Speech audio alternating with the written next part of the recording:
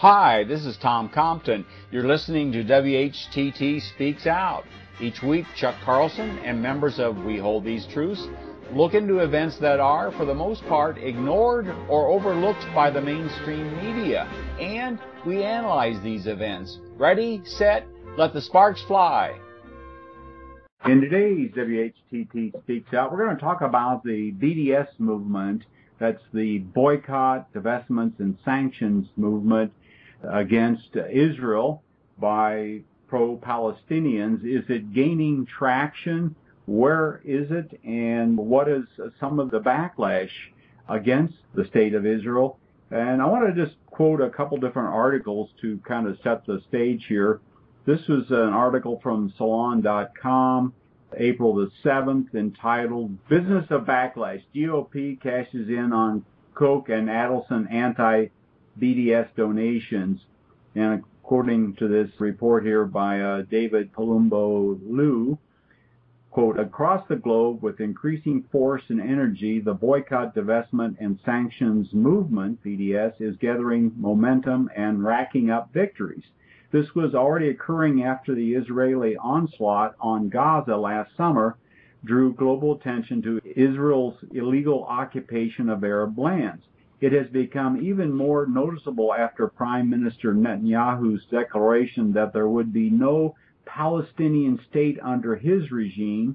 That statement, along with his alarmist and racist outcry regarding droves of Arab Israelis heading to the polls to exercise their democratic rights, have both hardened the resolve of those who wish to end the occupation and grant Palestinians and others equal rights in Israeli Palestine, and also made the liberal Zionist position increasingly untenable. Then he goes on here, with the success of BDS that has come a strong reaction. In a 2014 speech before AIPAC, Netanyahu himself criticized BDS no fewer than 18 times.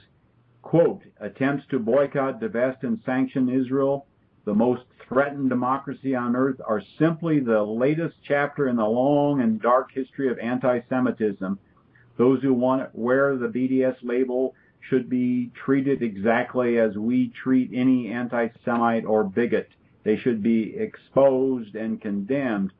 And then finally it goes on here, and the source for anti-BDS attacks in the academy and at the grassroots levels are the same sources that are buying U.S. politicians, namely the Koch brothers and Sheldon Adelson, the casino owner from Las Vegas that poured, I think, at least $10 million into Mitt Romney's campaign. And then a major revelation here that came from the Jewish press. This one is from Haaretz, dated June 1st, 2015. It's entitled, Adelson to Host Secret Anti-BDS Fundraiser Strategy Summit. And here's what it said in part, quote, the planned Vegas summit marks a shift in approach on the issue of anti-Israel activity on college campuses, whose growth in recent years has captured a top spot on the Jewish communal agenda. The initiative, in this case, did not come from students on the ground, nor did it emerge from work of many organizations involved in pro-Israel activism on campus. Instead, it is an idea coming from wealthy Jewish philanthropists who have decided to take action. Their communique to Jewish groups invite them to come and brainstorm with them during a weekend gathering at the Venetian, Adelson's luxury hotel on the Las Vegas Strip. Haim Saban, a Los Angeles billionaire who is also a major Democratic donor with close ties to the Clinton, has been discussing the idea for more than a year. One source with first-hand information of the initiative said Saban has spoken to Israeli officials, including the former ambassador to Washington, Michael Oren, and top officials in the Israeli Foreign Ministry about setting up a special task force to deal with increased calls on campuses to adopt measures of boycotts, divestment, sanctions against Israel, measures commonly referred to as BDS. And that was from Haaretz, which is, of course, an Israeli publication. And then here from The Guardian on June the 3rd, an article entitled, Israel brands Palestinian-led boycott movement a strategic threat. And here's just a couple quotes from this article by Peter Beaumont in Jerusalem. Israel and key international supporters have sharply ratcheted up their campaign against the Palestinian-led boycott, divestment, and sanctions movement, with senior Israeli officials declaring it a strategic threat. Using language the Israeli government usually reserves for the likes of Hamas or Iran's nuclear program, senior figures, including the Prime Minister Benjamin Netanyahu and a key backer in the U.S. casino magnate, Sheldon Adelson, have turned on the movement, which is prominent on university campuses and among international trade unions. The move came as the UK's National Union of Students voted on Tuesday to formally ally itself with the aims of BDS. Following the vote, Hebrew media reported that Israeli MPs were due to hold a special session in the Knesset to discuss the issue. The nonviolent grassroots movement, founded with the support of dozens of Palestinian organizations, is modeled on South African anti-apartheid campaign and calls for an end to the occupation, equality for Palestinians, citizens of Israel, and a resolution for Palestinians refugees of 1948. After years in which Israeli officials and commentators have loftily discussed the impact of BDS, which seeks to persuade businesses, artists, governments, and academic institutions to boycott Israel over its long occupation of the Palestinian territories, Israel's new right-wing government has in recent days singled out the movement for criticism, and that's from The Guardian. And then another Jewish source is called The Forward, and this is an article that was published on the 4th of June entitled, Will Sheldon Adelson's Push to Fund Anti-BDS Campaign Backfire on Campus? And here's just a couple quotes from this article.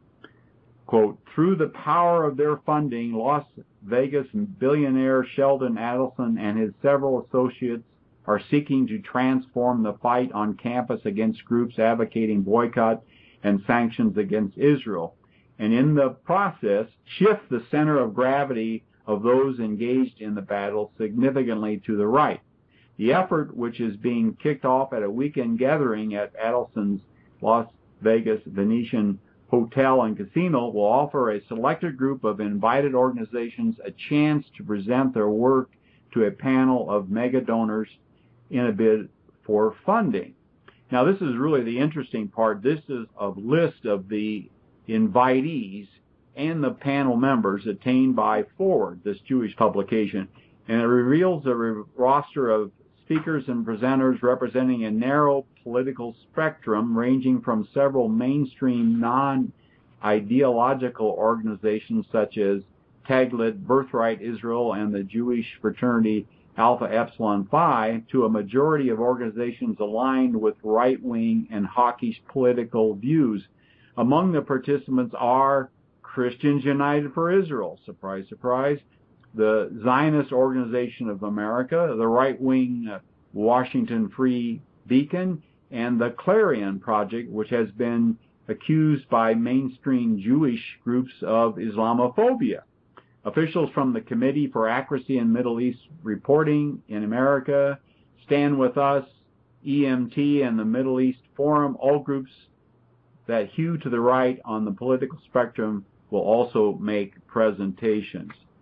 Okay, and then a couple things right here. This is from Mondo Weiss, Philip Weiss, who is Jewish, and in an article, he's quoting Gideon Levy, who is with Haaretz, and this little piece here is Levy says BDS may undo Israeli denial and propaganda, even as Lapid calls it Hamas's puppet. And here's some quotes from this piece. Quote, Further signs of the crisis in Israel's international reputation. Yair Lapid is the former Israeli finance minister and the head of a centrist party called There Is a Future, and is supposedly sophisticated in the Israeli frame anyway.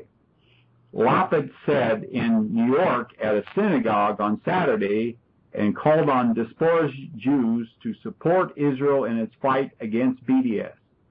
Sheldon Adelson and Haim Saban will show up, but how many young Jews? He questioned. Not if they are reading Gideon Levy, the article goes on. He had a stunning column about BDS and Haaretz yesterday saying all the propaganda attacks on BDS aren't fooling anyone except the Israelis themselves. They are disconnected from reality. And this is the little quote from Gideon Levy, quote, "The policy of denial and disconnection from reality is rising to a dangerous level, and the illness is getting worse. When the world starts to show encouraging signs of stirring in action, Israel further entrenches itself in its imaginary reality and erects more and more separation barriers for itself. Israel seems to think that what worked well in its society and succeeded in almost totally wiping out all consciousness and awareness will just as well work in the rest of the world," unquote. And of course, Gideon Levy is a citizen of Israel, a Jew, and a writer for Haaretz. And so let's open it up here for discussion and talk a little bit about the BDS movement, what can be done to end the occupation. Chuck, or anyone else like to jump in? Well, first place, there's not one BDS movement. There's one little organization that calls itself BDS. And the big pressure on Israel is coming from a lot of places, such as the government of Sweden, the government of Norway. French are undecided, but the biggest telecom company in France, called Orange, recently flip-flopped a couple of times. At first, they took the very brave step when the chairman said, "We'd like to get out of this place, and we're thinking about withdrawing entirely." Then under pressure, they decided they liked Israel after all and they're staying, but they've already made their statement. So you have a lot of organizations and a lot of governments and a lot of individuals all over who are being clumped together into a thing called BDS, but actually most of them are independent. The BDS movement, of course, was started by Palestinian groups some years ago, but that's a separate group that has its own tactics. And some of us participate with the BDS local chapters, and in some cases we like what they do, in some cases we don't. But the movement to shut down Israel by putting pressure on them financially is a great idea, which we absolutely concur with, because Israel is hidden for its entire history the fact that it is really a bankrupt state living on donations. And it's a welfare case, has been from the very beginning. It has absolutely nothing going for it in terms of ability to create a modern, productive state. It lacks all the things that you need to be a successful state, such as rain. They don't get rain. A very big problem is not having enough rain to raise potatoes for the people that live there. Israel is a giant importer of grain and food. They import corn from the United States. They import wheat from everywhere. Israel doesn't produce even a fraction of what they eat.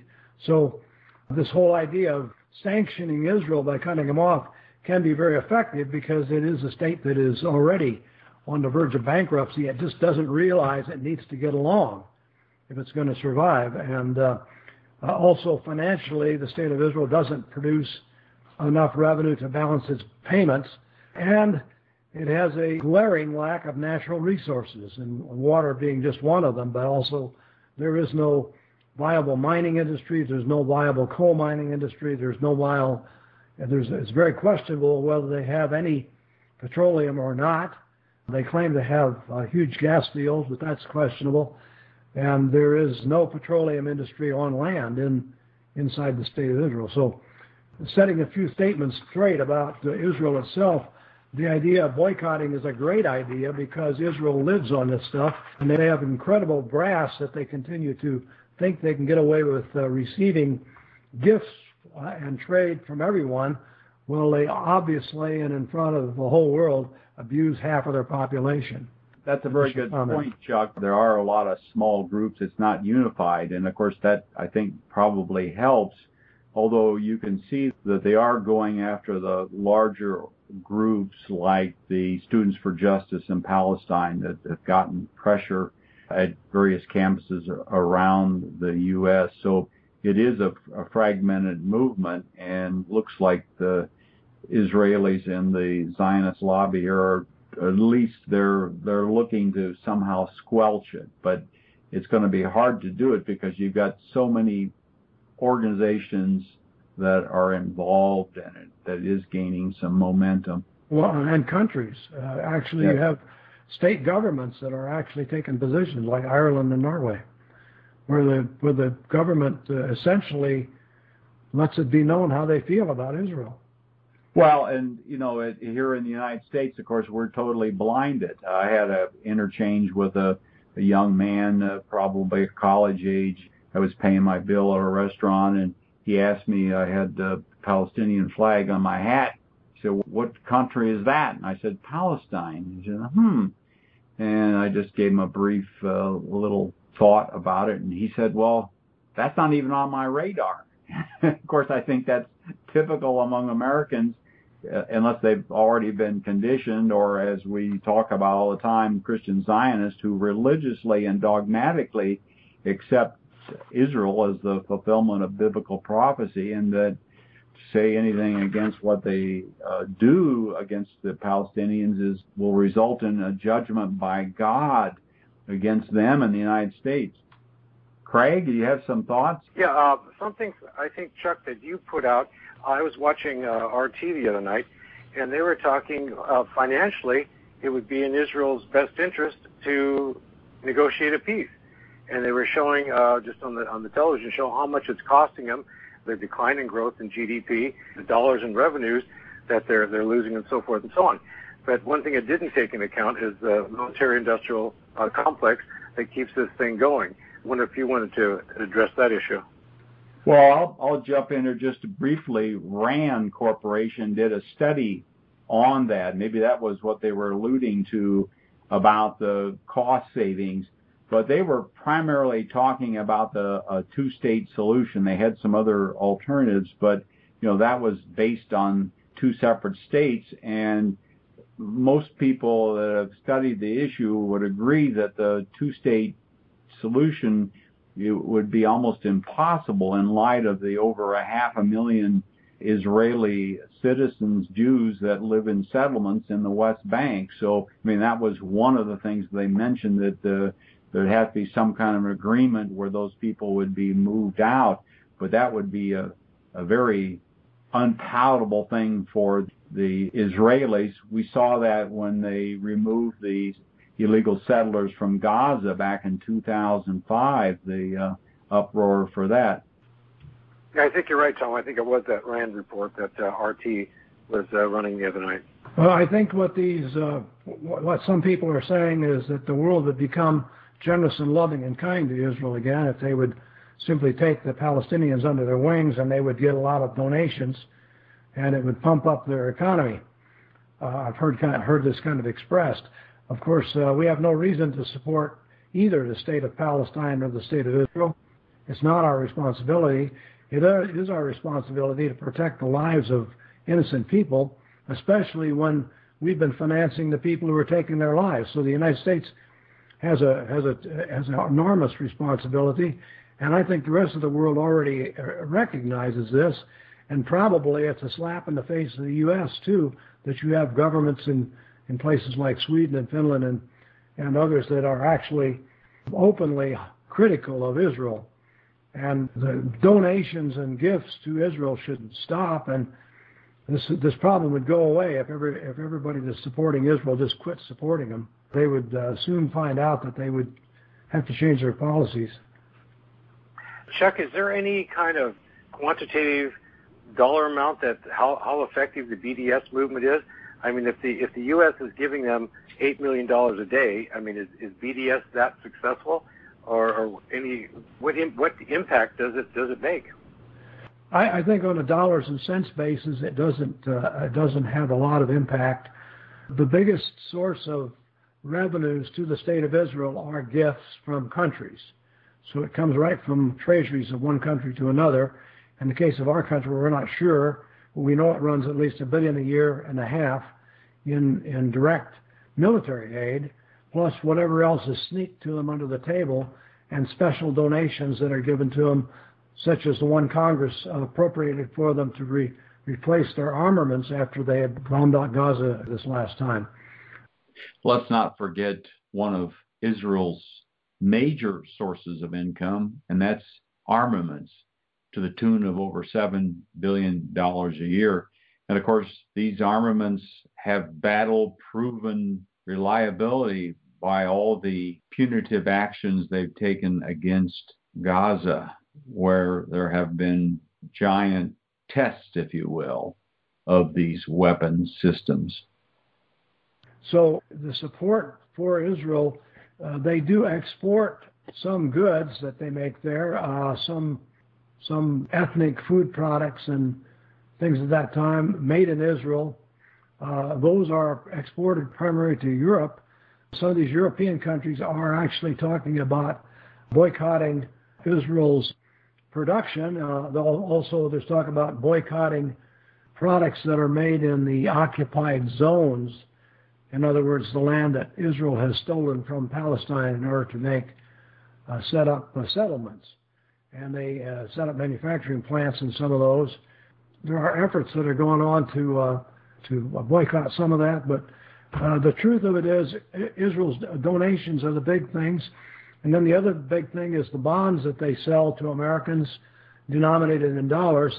This is running at least $1 billion to $1.5 billion or $2 billion a year, depending on the year. Sometimes last year, in 2013, I think it ran $3 billion because they made one big deal where Goldman Sachs sold $2 billion worth of their long-term bonds around the world that are repayable in dollars. So Israel basically borrows the money to stay in business. And it's very unlikely they'll pay it back since they are borrowing it in dollars, and they actually will be able to default on those loans without hurting the shekel, since the shekel is not tied to the dollar. So if I were a holder of a Jewish bond payable in dollars, I would be counting the days until I could get rid of it. The whole idea, though, of Israel is to panhandle. They basically do rely on donations, and they get donations from a lot of wealthy Jews like Sheldon Adelson, of course. I'm sure he makes direct donations too, and many in Europe as well. So I guess coming down to the question of what we can do about it, I think it's the key here to actually cutting off Israel's big income from the United States is to cut off this military aid and to stop their sale of bonds, dollar bonds in the United States. And these are two issues we worked on, and these hit at the heart of the very big money that Israel keeps getting, and we need to gather understanding for that. We need to put together a list of all these organizations that are mentioned here who are interested in the boycott, divestment, and sanction movement, and we need to try to educate them as to the existence of this bond selling program that they have here, and to also remind them that only by getting our grassroots American people to put the pressure on Congress will we ever get Congress to stop giving taxpayers money to the state of Israel. So these are the big issues that actually need to be addressed. And the BDS movement, the little local ones, is very absent from participation in the bond issue. But it does talk about AIPAC, and it does talk about the military aid that goes to Israel. There's also secret meetings going on right now we're told, between John Bremer of the CIA and Benjamin Netanyahu. We don't know what those meetings are all about, but it is admitted that the state of Israel has been actively campaigning for war against Iran for 25 years. And this is actually an admitted statement. So Israel, of course, a giant war-making machine operating in the Middle East, stirring up trouble trying to get wars started, instigating. Of course, the war in Iraq, largely instigated by Israel. You can probably remember when, just before the first bombing of Iraq, Israel came to an agreement with our State Department that they would stand down on the war and would not launch missiles into Baghdad, providing the U.S. would go in and polish off Saddam Hussein and destroy his army. Anybody remember those discussions that went on back in 1991? So Israel has been actively sponsoring war in the Middle East. This is one of the things that we need to work on, is to expose this. And, of course, support the local movements as best we can as we go along. Great. Thank you so much, everyone, for your input. And, yes, their education is sorely needed by particularly Americans as to the problem. We've got some very interesting programs on the Israeli bond program schemes, and those are available on our website. It goes without saying, but I don't want to leave without mentioning this, that the primary supporter of the whole Israel operation in the United States at the grassroots is the Christian Zionist churches in our country. And until we actually influence these supporters, these open-armed supporters of Israel, that Israel is a killing machine and a weapon for war, not for bringing back Jesus Christ to earth, as some seem to believe, we are not going to have much success changing our Congress.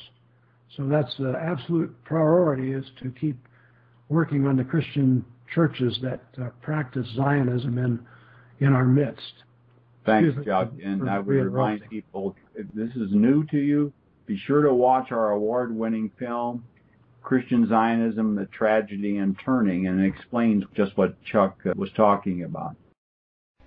Thanks for listening. If you like this program, please let your friends know about it and our other thought-provoking podcasts. And be sure to visit our website, whtt.org, for a wealth of information on Christian Zionism and other critical issues that we face. Also, at whtt.org, you can watch for free our award-winning documentary film, Christian Zionism, The Tragedy and the Turning, Part 1. Join us in our efforts to wake the town and tell the people. Start small, think big, and press on towards the straight gate.